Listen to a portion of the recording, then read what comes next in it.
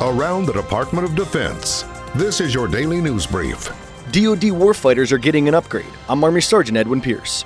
Rapid changes in technology are directly impacting the security environment and changing the characteristics of war. With this, the warfighter needs access to intelligence and communication to enable quick decision-making and maintain a competitive edge. As the battlefield is evolving, the need to dominate in a cyber is a must. The DoD is supporting this domination through advancements and focused changes on cloud-enabled systems and artificial intelligence. Growth in technology will continue to directly affect the lethality of the force and reforming business practices while strengthening and creating new alliances. Heading to Djibouti, the Navy Reserve is helping sailors transition back to active duty. They are doing so through a program called Reserve Component to Active Component Augmentation.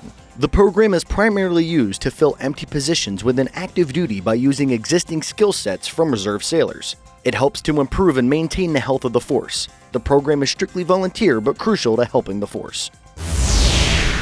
Staying in Djibouti, Texas Army National Guard units are changing responsibilities. The existing task force, known as Task Force Bayonet, will change over to Task Force Alamo. The task force is a part of the Combined Joint Task Force Horn of Africa and is responsible for security in the region.